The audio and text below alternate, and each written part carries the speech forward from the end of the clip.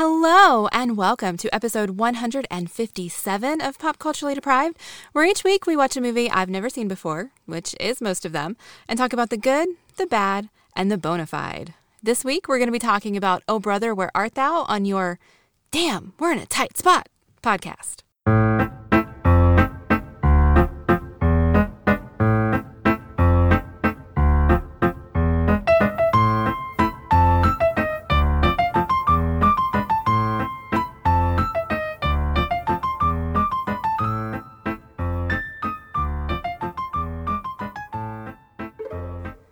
I'm Mandy Kay, and when I'm not watching Southern movies that pretend to be musicals, I'm probably on Twitter at Mandy Kay.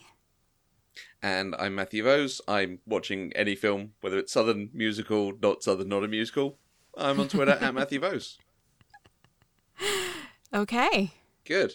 We asked everyone to help recommend us last week, on a recent recording. That sounds good. Yep. A recent recording. And just to say the same sort of thing again, it's the best way to help us grow, help new people discover us. This is a good time of year to do it. There's a lot of movie chat going on. Obviously, there's been some big award ceremonies recently. There's some big trailers coming out as the year kicks on. So if you know any friends, if you want to give us a shout out on social media, on Twitter, on Instagram, use the hashtag PCDeprived, or reference the Eloquent Gushing Network, reference Mandy and myself. Do say, hey, here's a good movie show. We cover a lot of stuff. We've covered some Oscar films in the past.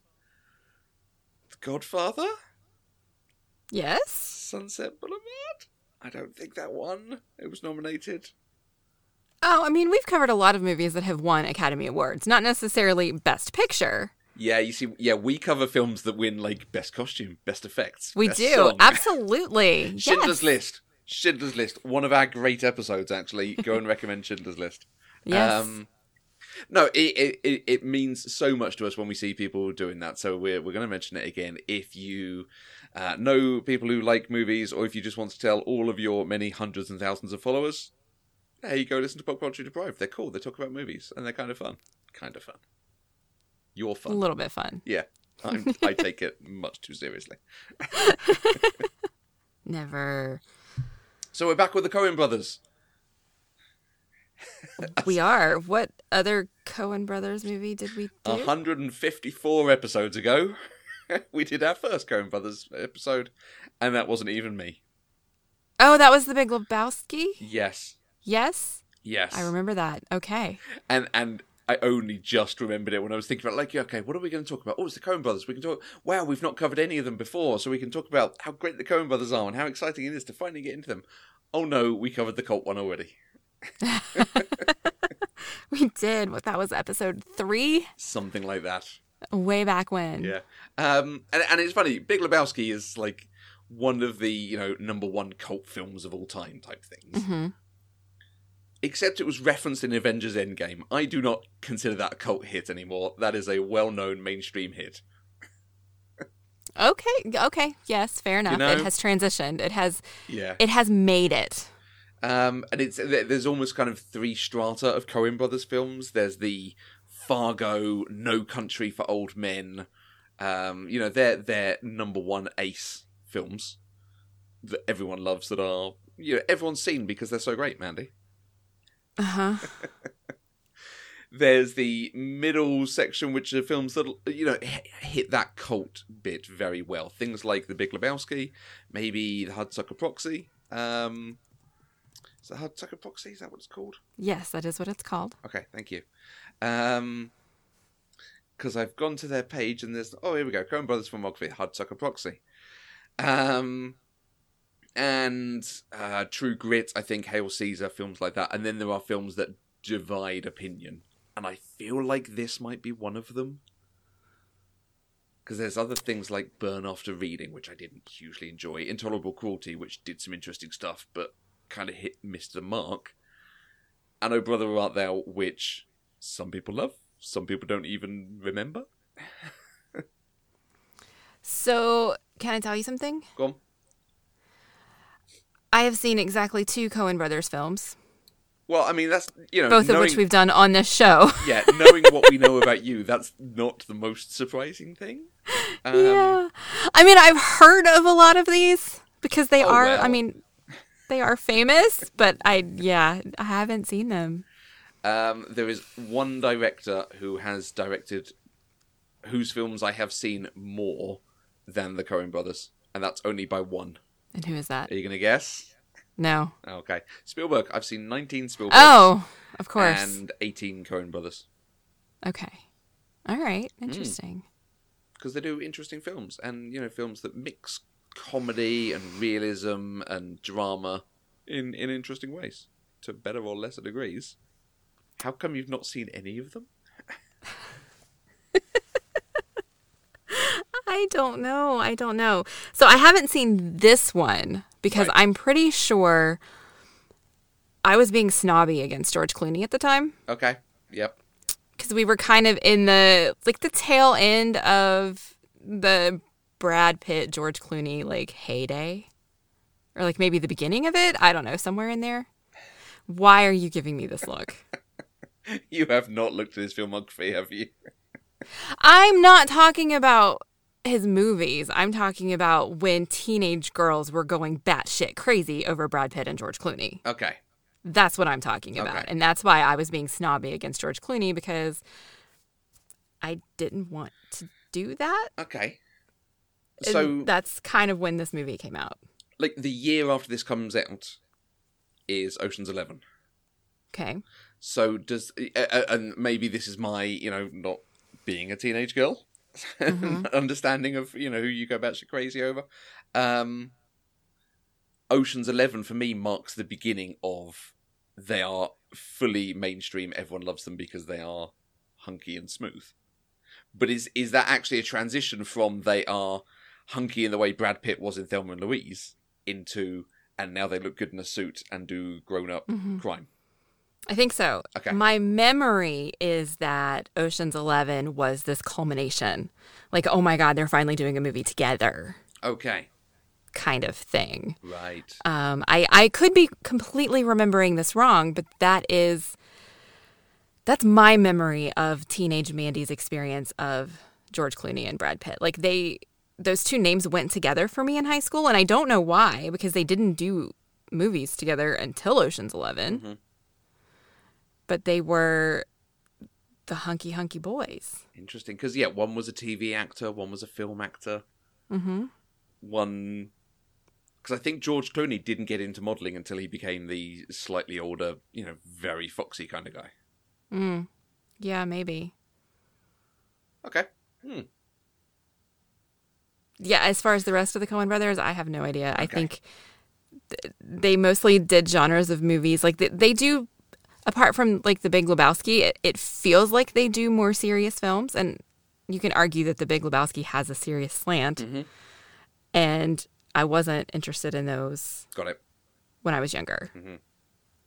That's what I think I like about them, because they are serious dramas, but they are also very, very funny. Okay. I think. All right. Your mileage may vary on quite how funny they are. I think part of the thing is, of course, I came to them with Fargo, which is arguably their best film. Certainly it's the one they won the Academy Award for. Speaking of Academy Award winners. All right. So... I haven't seen it, so can't say anything about it. We will come to it, don't worry. So, however, all that said, this is possibly my favourite one of their films. Really? Yeah. I adore this. This is pretty much perfection for me. No. Okay. No, let's scratch that, because Fargo, I would say, is perfection. Fargo is another one on that short list of perfect films. Okay. Does no wrong. I don't think this does no wrong. It's just hugely satisfying. Interesting. Okay, you sound a little bit like Joseph. We watched this together, and he was constantly he was constantly commenting on, I didn't understand this at the time, and now blah blah blah, and he just he's like, it's so nuanced, and there's just so many things that you see when you go back and rewatch it, and he was just so excited I was watching it. Nice. Okay, well, we'll dig into a little bit. I'm interested to hear what some of that might have been, if you remember. But yeah, this and Fargo, I think, are sublime films, and this, I think, just hits it because of the music element, which I suspect we're going to talk music in a bit. Yes. Yeah, we will. Maybe so. Do you want to tell everyone who's listened for like 5-10 minutes already what Oh Brother, Where Art Thou is actually about? So IMDb says, in the Deep South during the 1930s, 3 escaped convicts search for hidden treasure while a relentless lawman pursues them. Is Mississippi the Deep South? Yes. Okay. Very much so. Is there a shallow South? Is that the Carolinas? Yeah. Okay. Georgia, Virginia. Carolina, North and yeah. Okay. Yeah, it's kind of deep south, southern Georgia and Mississippi and Alabama. Right. And a little bit of Louisiana is deep south. You're just naming states to me now. No, I'm really not. Don't you listen to Southern Fried Pop Culture? Well, I do, but you are still also just naming states. plus this one county in Iowa or something. Right, yeah, okay. Oh Brother, Where Art Thou is a crime comedy drama from the year 2000, written, produced and directed by Joel and Ethan Coen. It stars George Clooney, John Turturro, Tim Blake Nelson, Holly Hunter, John Goodman and Charles Durning. Set in rural Mississippi during the Great Depression, the film is loosely based on Homer's The Odyssey, incorporating mythology from the American South. The film's title is taken from a 1941 film called Sullivan's Travels, in which a director pretends to be homeless and travels trying to find the real America so he can make his next picture, Oh Brother, Where Art Thou, to show the true America. Critics gave the film some mixed reviews, enjoying it in the general but not finding it as strong as previous efforts from the Coen brothers. It did receive a fairly wide release during 2001, during which time it performed okay at the box office. It is currently listed 46th on the all-time top-grossing movies that were never in the top 5 earning movies during their release. Huh. That's so specific. It really is. I had a very good time with that list of 200 films that never entered the top 5 but are in the top earning ever. Brilliant. Right. Interesting. Yeah. All right. I went back and watched Sullivan's Travels. I'd always known that story, that it was taken from this old film, but I'd never actually seen the old film. Okay. You saying that Joseph saw stuff, like, the more you watch this film, the more you pick up on things and details. There is stuff integrated, just little things like, I can see what they're doing now. So the fact, this guy wants to make a film. He makes comedies and musicals, this guy Sullivan, and he wants to make a really serious, socially conscious film based on this book, Oh Brother, Where Art Thou, which seems to be a kind of great American novel type thing. Okay. And because it is obviously a film from the 1940s, it's got these very old-fashioned filmmaking techniques, such as the screen wiping or fading in on a spot and then coming out from a spot, that kind of thing, which they do in Oh Brother, Where Art Thou. And it's just, the whole sort of sepia tone puts you in mind of an old-timey film. Right. But actually, I think they are doing a little bit of work to try and make it feel like a film made by a director in 1941. Okay. Which... oh, that's quite cute, actually. That's, and the bit when they get on the train is, I think, in reference to a bit from Sullivan's Travels, when he and this woman that he travels with try to jump on a train, and it just takes them ages, and it's huge effort, and the hobos on the train look at them and go, oof, amateurs. And I think their trouble getting on the train in Oh Brother, Where Art Thou is a reference to that moment, and okay. It's very nice. Interesting. A sign of it being 1941, though, it stars this woman, Veronica. I cannot remember her last name. I'm really sorry. I'll look it up. Veronica something. And she is like the main thing on the poster is a picture of this woman. She's got this glorious hair that sort of covers half her face. It's all, sexy and alluring and so on. And she's credited on the poster. Veronica Lake is her name. However, her character is just called The Girl. Second billing on the posters. Doesn't need a name, though. Only men get names in the 1940s. Aww. Okay. Things aren't fixed and better, but at least characters get names these days. Mostly. Like a character on the poster would get a name. Yes. Yeah. Yes. And I also worked out that's the 10th film I've watched for the podcast that was not actually for the podcast. Oh, okay. In watching random other stuff. I wondered how many I'd ever watched. It turns out it's 10. Only 10 in 3 years. And I thought it'd be more. 5 or 6 books and... yeah. All right. Not counting vampire films. Not counting vampire films. Okay. You're so dedicated. It's great. Clearly. How were you able to watch this? Where was this available in the US? You have to rent it. It's on Amazon and all of the other digital video rental establishments. Very good. Over here, it's on Sky, as you would expect. I have the 2-disc collector's set on DVD. Of course you do. Which is one of my early DVDs. I had that whilst at university. Okay. I will throw a picture up on Instagram if I remember when this comes out, because the inlay for it's got a whole book with information and facts and trivia and stuff, and an advert for the DVD and video in the back. That's how old this DVD is. They were selling videos. Nice. Weird. Okay. Okay, big cast. I'm not sure we've had George Clooney on before. I don't think we I have. think we might have had other people. So George Clooney, Holly Hunter, John Turturro, Tim Blake Nelson. Have you seen their other stuff? What are they famous from? I mostly know George Clooney from ER and then Ocean's 11. Did you watch ER? I watched some of ER. Okay. But then he was also like his very early acting. He was on this great show called The Facts of Life Okay. from the late 80s. Okay. It's wonderful. It's about a women's boarding school, a girls' boarding school. Right. It's fantastic. Holly Hunter, she was in a. I knew her from somewhere, and I couldn't figure it out. And I looked at her filmography and finally realized it's this serial killer movie called Copycat Okay. Yeah. that I really liked back in the day. Sigourney Weaver. Yes. Yes. I think Yes. maybe. Yes. And then we did The Firm on. No, we did The Client. We didn't did? do The Yeah. Firm. We haven't done The Firm. We did The I Client. like The Firm. The Firm is a good film. Or I remember it being a good film. And of course, The Incredibles. And The Incredibles, which we have done on the show. Yes. And Yes. we've not yet covered Batman vs Superman: Dawn of Justice, but one day we must come to such classic films that must be watched. Mm-hmm. John Turturro. No idea, but he looks familiar. Okay. He looks like Adam Sandler in some scenes, but he's not Adam Sandler.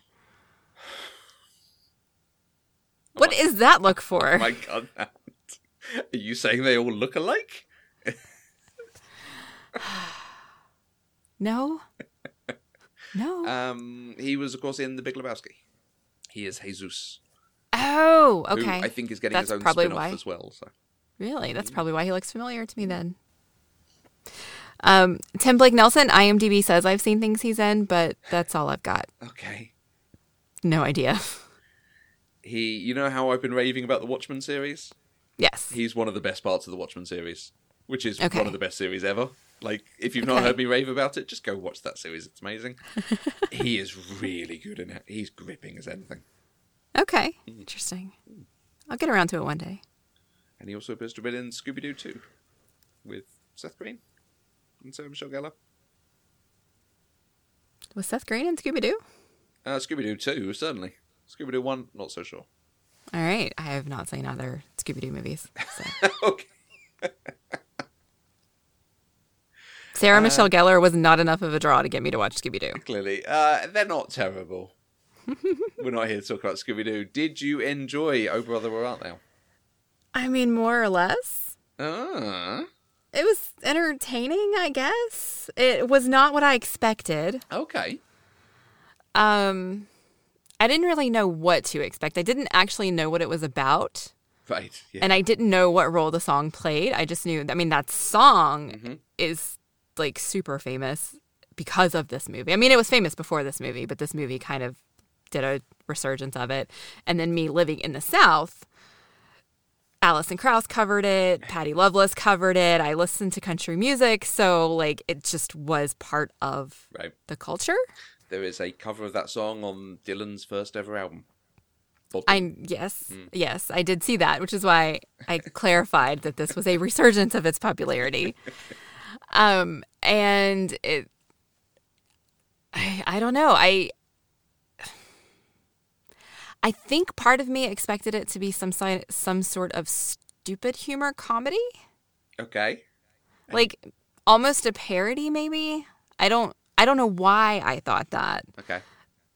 Other than I think maybe all I really knew about it was George Clooney wearing a long fake beard and lip syncing. Okay, yeah. Which I'm sure you can see can lend yourself to thinking this is going to be stupid humor, right?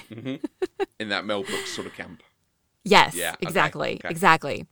And so watching it and then finding, I had no idea that it was very loosely based on the Odyssey, which I've never read. Okay, good, okay. I feel like if I knew more about the Odyssey, I might have appreciated parts of this movie more than I did. Maybe? I mean, the Coen brothers never read it, so why should you? I did see that. Yeah, they read the right. comic book version. Yeah. Right, good. I think they got the highlights, the Cyclops and the Siren, which I was able to pick up. Yeah. Like, oh, there must have been sirens in the Odyssey. Exactly. I think they go into some detail on some of it, in some of the ways, like some of the stuff that happens to the Cyclops, that happens to the guy running for thing, whose name is Homer, I think. Homer Stokes. Yep. Governor. So I think they get some of the detail in there, but at the same time, it is not like this is an adaptation. It is very loosely. Very loosely based, yeah. Yeah. So I can't say I loved it. I can't say that I think it's a brilliant piece of cinema. Although if I watched it more, I might. Because I got the feeling the Coen brothers had a very specific message with this movie, but I'm not sure what it is. Okay. Just because of some of the choices that they made, in particular the speech and cadence of George Clooney's character. Mm-hmm. So maybe this is one of those movies you do have to see more than once to fully appreciate. Maybe you just have. Maybe that's just true of Coen Brothers films. Well, a lot of people say that their films you need. Mark Kermode even talks about one of them, and I cannot remember which one. He's like, it might be The Big Lebowski. He says, I watched it, I didn't like it. I watched it, I didn't like it. And on the fifth watch, I got it and started liking it.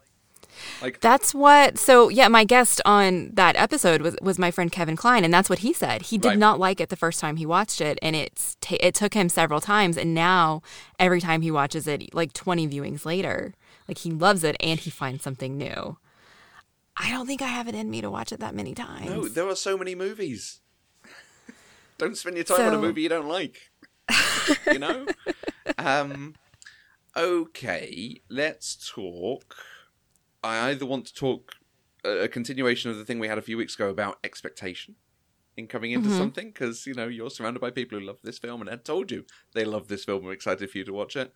Or I want to talk to you about the representation of the South in film. What are we kicking off? Why not both? Let's do the representation of South in film. Okay, because you saying the thing about George Clooney there and the fact he's, the gift of the gab thing, but actually he's the, like the the Laurel and Hardy thing. One of them is, and the Bill and Ted thing almost. One of them is loquacious, but not that smart. One of them is silent, but a bit smarter. Right. He's the talkative, but not so smart one. And I worry that there was an aspect of it that was mocking the sort of, yokel hick thing. I actually felt Pete and Delmar were more mocking. Right, okay. Than Everett was. Actually, Delmar more than anybody, because Delmar was very clearly the dumb hillbilly of the trio. Okay. And he was very stereotypically so. Pete was more middle of the road. Yeah. More an actual criminal as well. Yes, that too. So I didn't really... Honestly, I didn't feel like they were trying to mock the South at all. Okay, good. In anything that I saw. I felt they set a story in the 1930s South, and they tried to be true to it while also telling the story they wanted to tell. Mm-hmm. And I didn't find myself having a lot of trouble with that part of it. Okay, good. Okay. Now, if Dr. Kelly Jones is listening to this and has a different opinion, I would love to hear it and love to chat with her about it. Oh, yeah, if you do this on Southern Fried Pop, I'm coming on to just talk music with you guys, basically. Because that's the thing. To my untrained eye of not knowing what the representations are like, there is an aspect of it of, oh yeah, it's doing American South on film, so it's, yeah, of course they're dumb. But it's interesting the way you're saying that it's them as characters rather than them as emblematic of people of the South. Right. And perhaps that's because they meet people who are not like that. It is these three dumb criminals. Right. Yeah. I mean, I guess the governor characters, the candidate and the actual governor were a little bit more stereotypical. Right, okay. I mean, they were all fat white men. Blustery, yeah. Yeah. But honestly, I'd forgotten about them until just now, so okay. That's, I guess, part of it.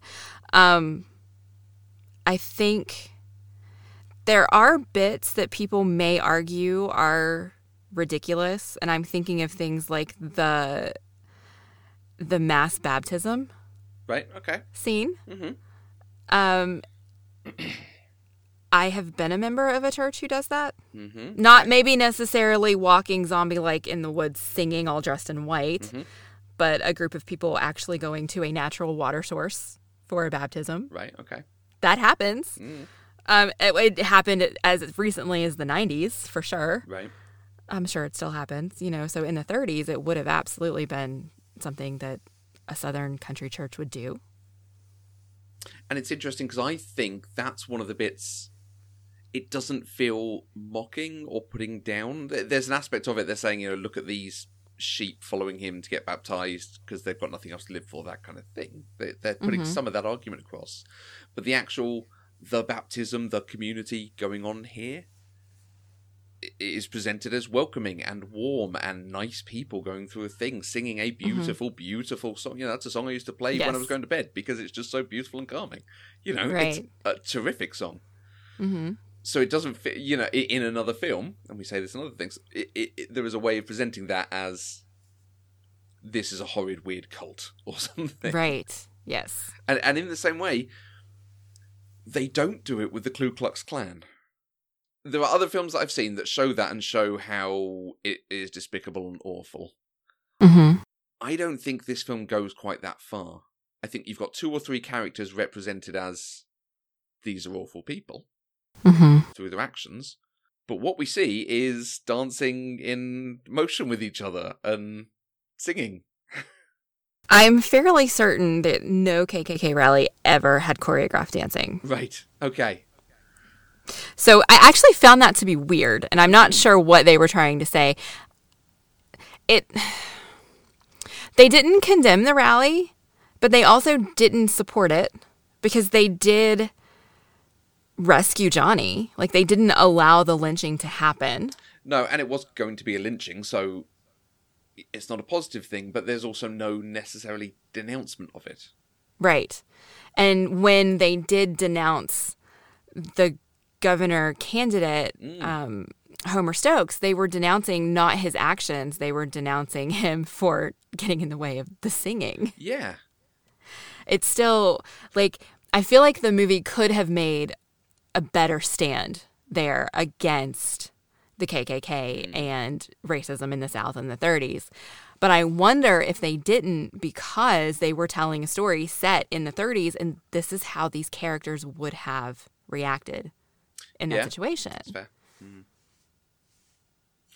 I don't know. Yeah, it depends if you're going for verisimilitude or the message you should be putting across. Because one of the things that stood out, it might only be in the last few years watching it and having watched other things and Ava DuVernay's 13th, stuff like that. Every other member of the chain gang is black. These are, I think, the only white prisoners.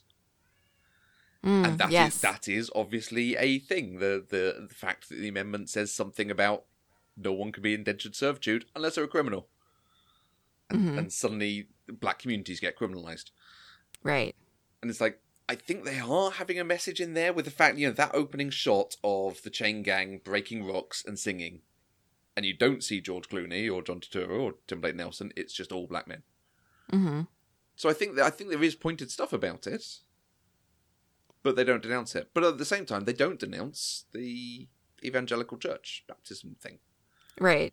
It's more like a presentation than a statement, I think. But again, I'm not entirely sure what the Coen brothers were trying to say with this movie. Like, I very clearly got the feeling they were trying to tell me something. Okay. I just don't know what it is. So the other point was expectation. We're comfortable with its portrayal of the South then. They could have gone further in some ways, but at the same time, they're not mocking in other ways. So, Right. The expectation on you. I'm interested what that has played into your watching of it, and watching it with someone who clearly loves it, and to hear what Joseph had picked up and what he would want to comment on. He actually didn't comment a lot because he knew he tries to keep it quiet when I'm watching something for the first time. He doesn't want to impart his thoughts on me. Good on him. And then we didn't actually. He wanted to know if I liked it, and he was disappointed that I didn't immediately go, "Oh my God, I loved it. It was so good." He was really disappointed. But other than, I don't know. I wasn't really thinking about other people's expectations on this one. Right. Okay. Mostly just because my own expectation was so wildly off base for what it was. Mm-hmm. I don't know if that makes sense. It makes sense in my head. Mm-hmm. So this one, I don't think this one fell victim to the same fate as other things when it comes to expectation. Okay. Because I didn't really have any, I think.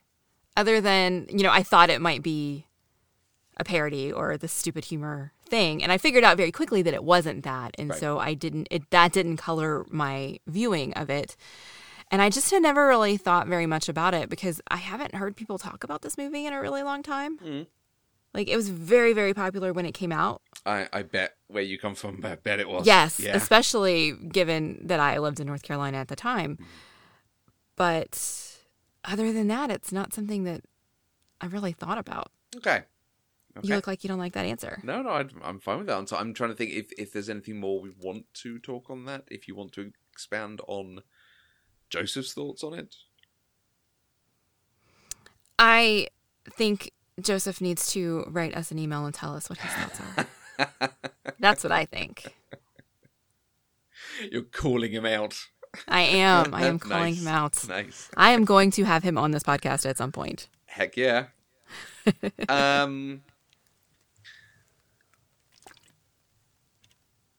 Let's talk the music. The music is so good. Okay. I mean, it is. Yeah, absolutely. Is this a musical? It is absolutely not a musical. I think I agree. I think it is just a half step to the right away from being a musical, though. There is something that is a musical that we would go, oh, it is, but it almost isn't. Mm-hmm. Because the music is core to the film. It is important that they sing that song twice, and that it is them singing a song is important to the story. Yes, but the music itself doesn't tell the story. And in musicals, the music tells part of the story. It's not just an addition to the story or a complement to the story. And in this movie, apart from the one song that was important to the plot, all of the music set tone, gave feelings, kind of amplified what was happening on the screen. But it didn't actually add to the plot. Okay. We could have had the same story without the song. We didn't need the song to tell the story. And I think in a musical, the songs are part of the actual story. Okay. Now, this we talked elsewhere on our Patreon exclusive podcast, Mandy and Matthew's Excellent Adventures. Subscribe on Patreon and back us and you get access to a bonus show. We talked about this very thing on musicals. About how I don't like musicals where the music is expanding a point rather than delivering a point. Yes. The thing of, I will go and do this thing and then I'll sing a song about it. I would rather they sang the song explaining what they're thinking of doing and then doing it. And I'm wondering if this is the difference between classic musicals and modern musicals. A classic musical, often they sing a song about something that's just happened. We are seven brides. We are seven brothers. And now we're going to sing a song about how we have no women. Cool. Thanks, chaps. Well, Okay, but the other thing, though, is that in a musical, your characters sing the music. Mm-hmm. And in this, we only had the Soggy Bottom Boys sing the one song. All of the other music was just kind of ethereal and part of the... Okay. Except for the choir, I guess. Oh, okay, I guess we had the little girls and we had the choir, but they weren't central characters. And the sirens. And... all right, fair enough. I had a friend called Rambling Joe. All right, fair enough. This is the thing. There is enough music in it that it's like, it could be a musical. It's not a musical. I like I said, I think I agree with you. But it's just in that area of grey in the middle between... It wants to be a musical. Yes, maybe so. Maybe it's trying to do something different. Because there is a musical called Girl from the North Country. Set in this sort of era, maybe a bit before it, but it's set to music by Dylan. So they're using Dylan's songs to sometimes explain a point or deliver a point. The song is not always 100% the right thing, but it's evoking the emotion and delivered in a way that evokes the emotion. Right. And it's beautiful, and I hope you get to see it when it comes around at some point. All right. Phenomenal. The music's pretty good, though. It is. I have to tell you, though, it felt a little... It made me nostalgic. Oh, yeah. Like, we talk a lot on Southern Fried Pop Culture when we're not on hiatus. We talk a lot about how Southern movies make us feel like we've come home. Mm-hmm. Like, it gives us... Like, it's a balm to our soul, because neither Kelly or I live in the South anymore. Right. And the songs in this... Actually, some of the specific songs... like I'll Fly Away, and there are some others. But just the sound, the harmonies. This is the kind of music I grew up on. This is the kind of music that I was allowed to listen to when I wasn't allowed to listen to anything else. Right. And so for me, it's just beautiful. And it was, I haven't heard this in so long, and I could just sit here and listen to this for forever. I mean, eventually I'll want to listen to something else, but it was just really nice. Yeah, when I first saw the film and then heard the soundtrack, I listened to it over and over again. And my mum has told me I must say that she listened to it over and over again. I made her a copy for the car, which was her driving to and from work album. Nice. For many years. Good. My mum doesn't sing. She's not happy singing in public and people hearing it. This is the one she sings along to. And it is. It's a phenomenal mix. It's not too hard in any place. All the songs are, the arrangements themselves are so well done. They've got performers like Alison Krauss, Emmylou Harris delivering some of these, which, some of the best at what they do. Yep. And I think that might be what's kept me coming back, certainly after that first time, because I cannot remember watching for the first time. I've seen it so often. Right, so, okay. The fact the music is so good makes me want to come back to it, and then eventually you go, and it's also a satisfying film at the same time. I will definitely listen to the soundtrack. Nice. And, the music was so well received. People enjoyed it so much. They then put on concerts of this music called Down from the Mountain. And then there are live CDs and albums of music from this being delivered, and the artist who recorded this music then delivering live things with music based on this. I mean, one of the reasons I know who Emmylou Harris is because of this film, frankly. Oh, really? Yeah. Okay. She's a household name for me. Right. Interesting. But yeah, the music was such a big part of the conversation with it when it came out. I'm just looking at it now. Excuse me. So Down from the Mountain concert at the Ryman Auditorium in Nashville. I bet that's lovely. But yeah, the only thing I can say about this is just how, I watch it and I just go, it just all works out so well. Well, okay, but they don't actually tell us what happens to Pete and Delmar at the end. No, it's not their story.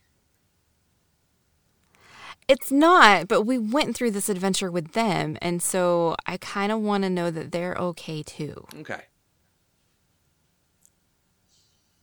Yeah, no, I think I'm comfortable with they're going to be the brain trust, whatever that means. All right. Because you do picture them staying together as a trio now. Yes. And perhaps that's part of that satisfaction with it, because they do work well together. You know, they've got that sort of... so is it John Turturro's Delmar? I'm so bad with names. No, John Turturro is Pete. Okay, so Pete and Everett are sort of at loggerheads, sort of coming at things from different angles, and Delmar is the calming influence between them. I'm with you guys. Yeah, right. That was a proper laugh out loud moment. And there's so many of just moments like that of crawling over the cinema, like, we thought you was a toe. It's so good. I can only picture the three of them staying together at the end of the film. Right. Okay. I think going back to something that you said earlier when you were talking about the way the film looked, how it was very like sepia toned. Fun fact, this is the first feature film to ever be digitally color corrected in its entirety. Okay. Nice. Like, they recolored the entire film because when they filmed it, Mississippi was too green. Yeah. And the Coen brothers wanted it to look like it was the Old South in the Depression. Like, Dusty, they wanted it to be dry. dusty. And yes, exactly. I can't imagine how much work and time went into doing that. Yeah. There was a great thing alongside that with that one of the humane animal... Oh, yes, the Humane companies, Society. that's the one. Yes. They actually thought they had shot and run over real cows. I did too.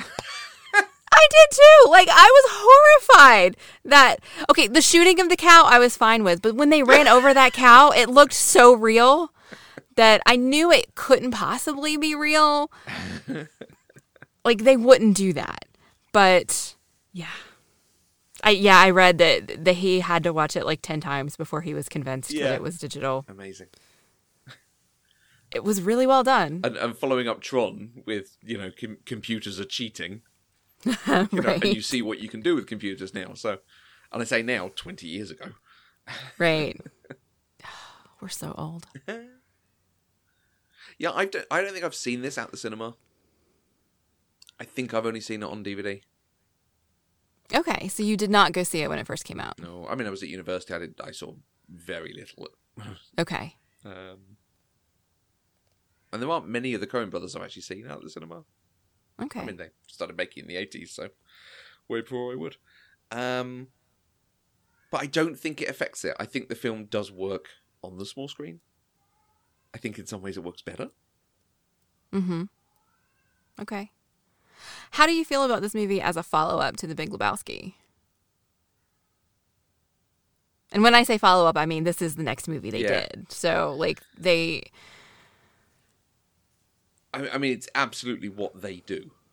Just jumping genre to genre, style to style in different things. Because I think that was a follow-up to Fargo, maybe.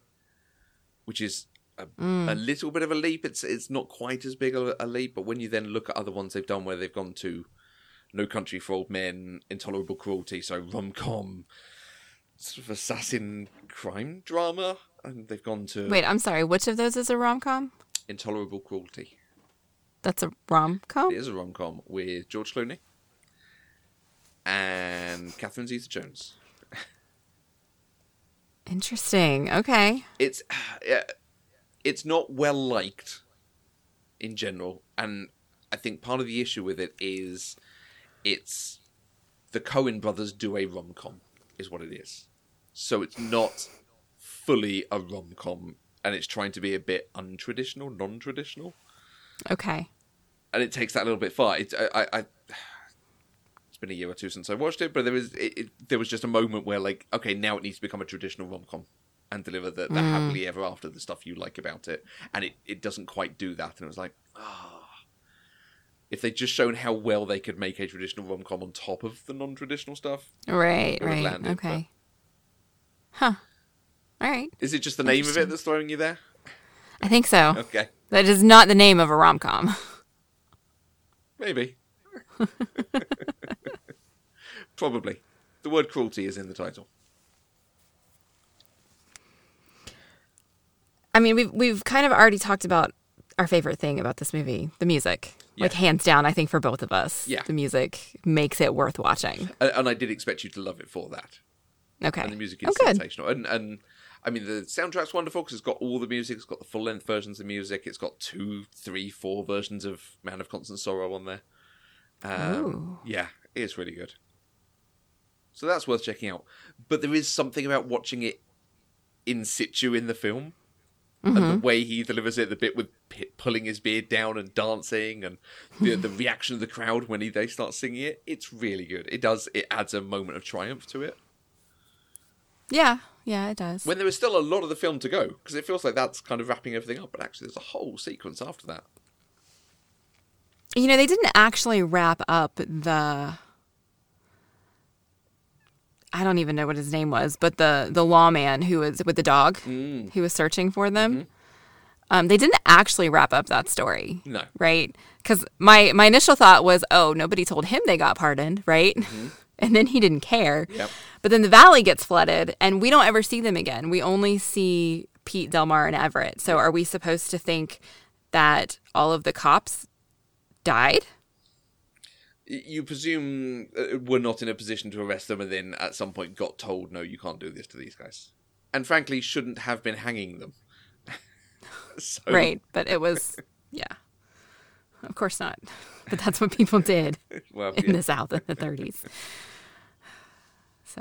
So what else? Is there anything other than the music that you think made this a worthwhile film?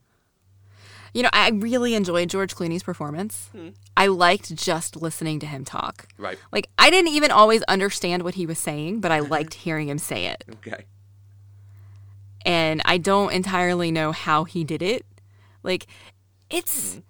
Like, you know, I'm starting to get into this voice acting thing, right? Yeah. And so I am in a place where I have to look at words on the screen and figure out how to project them, how to interpret them, and how to make somebody else hear what those words say. And so I'm sitting here thinking about him having read the words that are in that script and put that life into them. Right. And he figured out how to do it, and he just did it so well in an unexpected way. Okay. Like, a lot of the words that he said, I would have chosen a completely different inflection.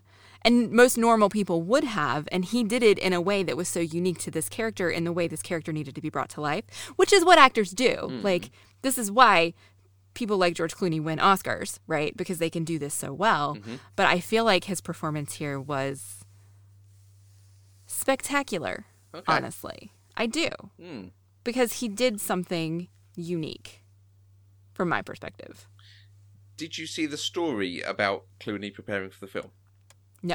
Okay. There's a whole story about how he agreed to do this film without having read the script. Which... Okay. Yeah, when the Coen brothers come and say, we want you to star in our new film, the follow-up to the follow-up to Fargo. Like, yeah, there was... and, you know, on the back of him having just released Batman and Robin. Ooh. If you're George Clooney... Yeah, you sign up to do this flipping film. Right. Clooney, I'm going to read you from Wikipedia. Okay. Clooney did not immediately understand his character and sent the script to his Uncle Jack, who lived in Kentucky, asking him to read the entire script into a tape recorder. Oh, I did read this. Unknown to Clooney, in his recording, Jack, a devout Baptist, omitted all instances of the word damn and hell from the Coen scripts, which only became known to Clooney after the directors pointed this out to him during shooting. But when you are playing a character that's so emblematic of their environment, of their situation, of their upbringing, getting someone who has some of that to help you with it is very smart. That's exactly what you do. Right. And you know, you're making the comment about this is how they win Oscars. You prepare with every tool in your arsenal. Right. So, yeah, good on him for doing that. I think it's great because it's, and even still, having his uncle read the lines for him and record the lines is great for the accent. But I feel like Clooney still gave it something else. Embodies it. Yes. Right. With particularly, because he did not speak the way normal people speak, right? Like he was, what's that word you used? Loquacious? Yep. Right? Yeah. Very much like Bill. And is it Bill and Bill and Ted? No, Ted. Yeah, Bill. one of them, whichever one. Like uses all these big words that you don't expect them to use. And I don't know. So he had to find a way to make them make sense and to work. And he just had this very particular cadence that was more than just a Mississippian. I don't even know if that's the right word. Mississippiite, someone from Mississippi in the 30s. A person from which Mississippi is originated. Yes. I don't know. I just want to give him credit because I feel like he did something special with the character. Absolutely. It is. And is it also because it's George Clooney? Like, we're so used to him playing George Clooney. Man in a suit, looking good, making deals happen, doing things. And this is a bit out of character for him almost. Yeah, maybe. Maybe that's a little bit of it. It's a different George Clooney than I'm accustomed to seeing. Like, I'm accustomed to the Nespresso guy now, right? Yeah. In the same sort of thing that I have with Tim Blake Nelson. Because seeing him playing characters who are capable and intelligent is a bit strange for me. Because I'm so used to him from this. Playing the dumb, toothy hick type character. And then you see him as hyper-intelligent professor in The Incredible Hulk. You see him as Mirror Guy from Watchmen. Yeah. Okay. Well, Matthew, are there any other things that you really liked besides the music? There are jokes in this that I think catch me out every time. I think perhaps because they are delivered almost very low key. Where the big stuff is the funny stuff, the horny toad stuff, them singing and prancing around and so on. But things like, Mrs. Hargwall up an RUNNOFT. I mean, that is mocking the hick, illiterate types. Yes. But it's very good. It's a good It joke. is, and they kept doing it. Yeah. I think they did it at least 3 times. Yeah, the kid clearly knows what it is, so he then spells it in the same way himself. Right. Yeah, it's good. And I like the sort of interplay between Pappy and his staff. Because they've all got these characters, whether they're sort of sycophantic, hangers-on types, or Pappy himself, who Pappy seems to be quite a capable businessman who wants to be governor. Like you say, that's what rich white men do in America. But I always quite enjoy their scenes on screen because they get so little and they're quite fun when they do it. And somehow in that, and it might just be because it's Charles Durning, who is genuinely quite a charming character on screen, you want to root for them. I don't know what it is. Like, everything in the film is saying root for Homer. He's there for the little man. He, not this mass media, not this businessman who's got his money. But there's something about the way they do it, even before all the KKK stuff with Homer, that makes you go, God, I hope Charles Durning actually wins. I hope Pappy O'Daniel wins. I don't know that I felt that. Okay. I'm not sure I cared. Right. Honestly, until we got to the end. Yeah, I wonder what it is that makes me go, oh, I hope he beats that other guy. I wonder if it's the cynicism of, I'm here for the little man, so he has a little man on stage with him sweeping up. Like, and particularly now, that whole sweeping up the governor thing, it feels very Drain the Swamp. Oh. Yeah.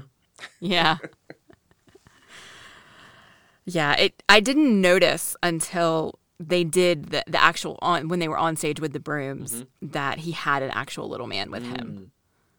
And I was like, oh, wow, he's literally for the little man. Yeah. Like, that's okay. And yeah, it feels cynical, I think, but up against the general crapness of Pappy O'Daniel's campaign. Yeah. Okay. What else? Any other jokes that you liked? I'm scrolling through the quotes. There probably are. Like I say, there's lots of things. And it's just, it's the way George Clooney boxes with his arms out sideways. It's just so ridiculous. And then he finally gets thrown out. And the guy, says, don't come back to the Woolsworth. It's such a funny sort of way of turning the phrase. Right. Yeah, Okay. There was one. So after they pick up Tommy, and this is right. So we've had the baptism scene. So Pete and Delmar are baptized, and Tommy has just come in, and he sold his soul to the devil. Yep. And Everett goes, Georgia stuff.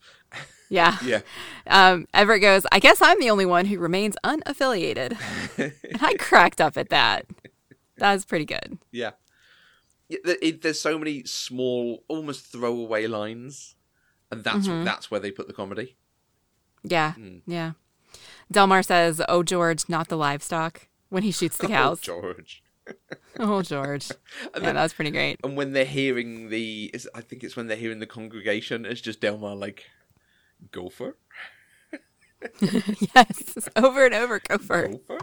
And they have this whole exchange whilst watching the baptism of, a third of a gopher would only arouse my hunger. It wouldn't sate it. Oh, you can have the whole thing. We found a whole gopher village. Yeah. All right. Yeah. No, it was funny. It did have a lot of funny moments for sure. I bet they had a lot of fun making it and recording this stuff. Oh, I'm sure they did. All right. Is there anything else that we need to discuss about Oh Brother, Where Art Thou? I don't think so. I don't have a closing question for you. Did you catch the Buffy reference in this movie? Did I catch the Buffy reference in this movie? Not knowingly. All right. Oh, let me look up her name. Hang on.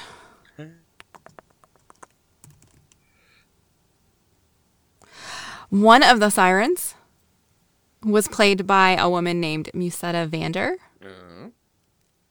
who was the praying mantis in Teacher's Pet. Was she? Natalie French. Oh, well, yes. there we go. So we have a Buffy reference in this one. Indeed. Crossover. Is this a crossover episode? Having seen having seen the list of Coen Brothers movies, Uh-huh. are there others you want to watch? Are there any on that list that stand out to you as, yeah, we should really watch? I kind of want to watch Raising Arizona. Okay. Because of Nick Cage. Right. Interesting. That's what I've got right now. Okay. Okay, so that's probably the next one to hit up then. Yeah, I think so. Maybe Burn After Reading. Okay. And it sounds like maybe you think we should do Fargo. Fargo is one of my all-time great movies, so I will watch Fargo at any point for anyone. Burn After Reading, I remember not enjoying, but I don't know why. And it does have Tilda Swinton in it, so maybe? Okay. And it's got George Clooney and Brad Pitt. It does. With that gif of Brad Pitt that you would have seen several times and not known it was from that film. Yes. I think I did know it was from this film. Right. But, yeah. So, maybe. All right. At some point, I need to watch Inside Llewyn Davis again, because that is a film I think needs multiple watches. Okay. I'm not even sure I can recommend it to you to watch the once, because having watched it once, I was like, oh, I need to start that from the beginning now. Oh, dear. Yeah. Okay. In a good way. Okay.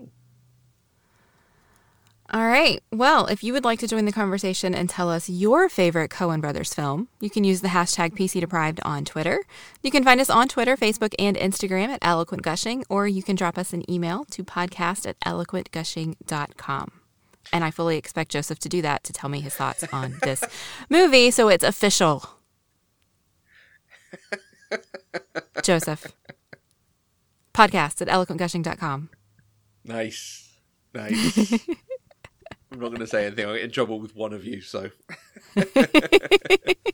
I asked up top if you want to recommend us to friends, to followers, social media, that kind of thing. It's amazing. It really does help other people to find us and help, those clicks and listens go up. Just the important thing. And if you do like what we do, if you like the sound of an exclusive extra bonus show every month, you can help fund us on Patreon. We are completely funded by our listeners like you, and anything you can give, it gives access to those exclusive shows, gives you early access, gives you merch like stickers and magnets, and it gives you can even get discounts off our merch store. If you want to find out more, you can go to patreon.com/eloquentgushing. And we will be back next week with another episode where we are going to talk about Die Hard 4 and 5. So until then, I am Mandy Kay. And you are my sunshine. Aww.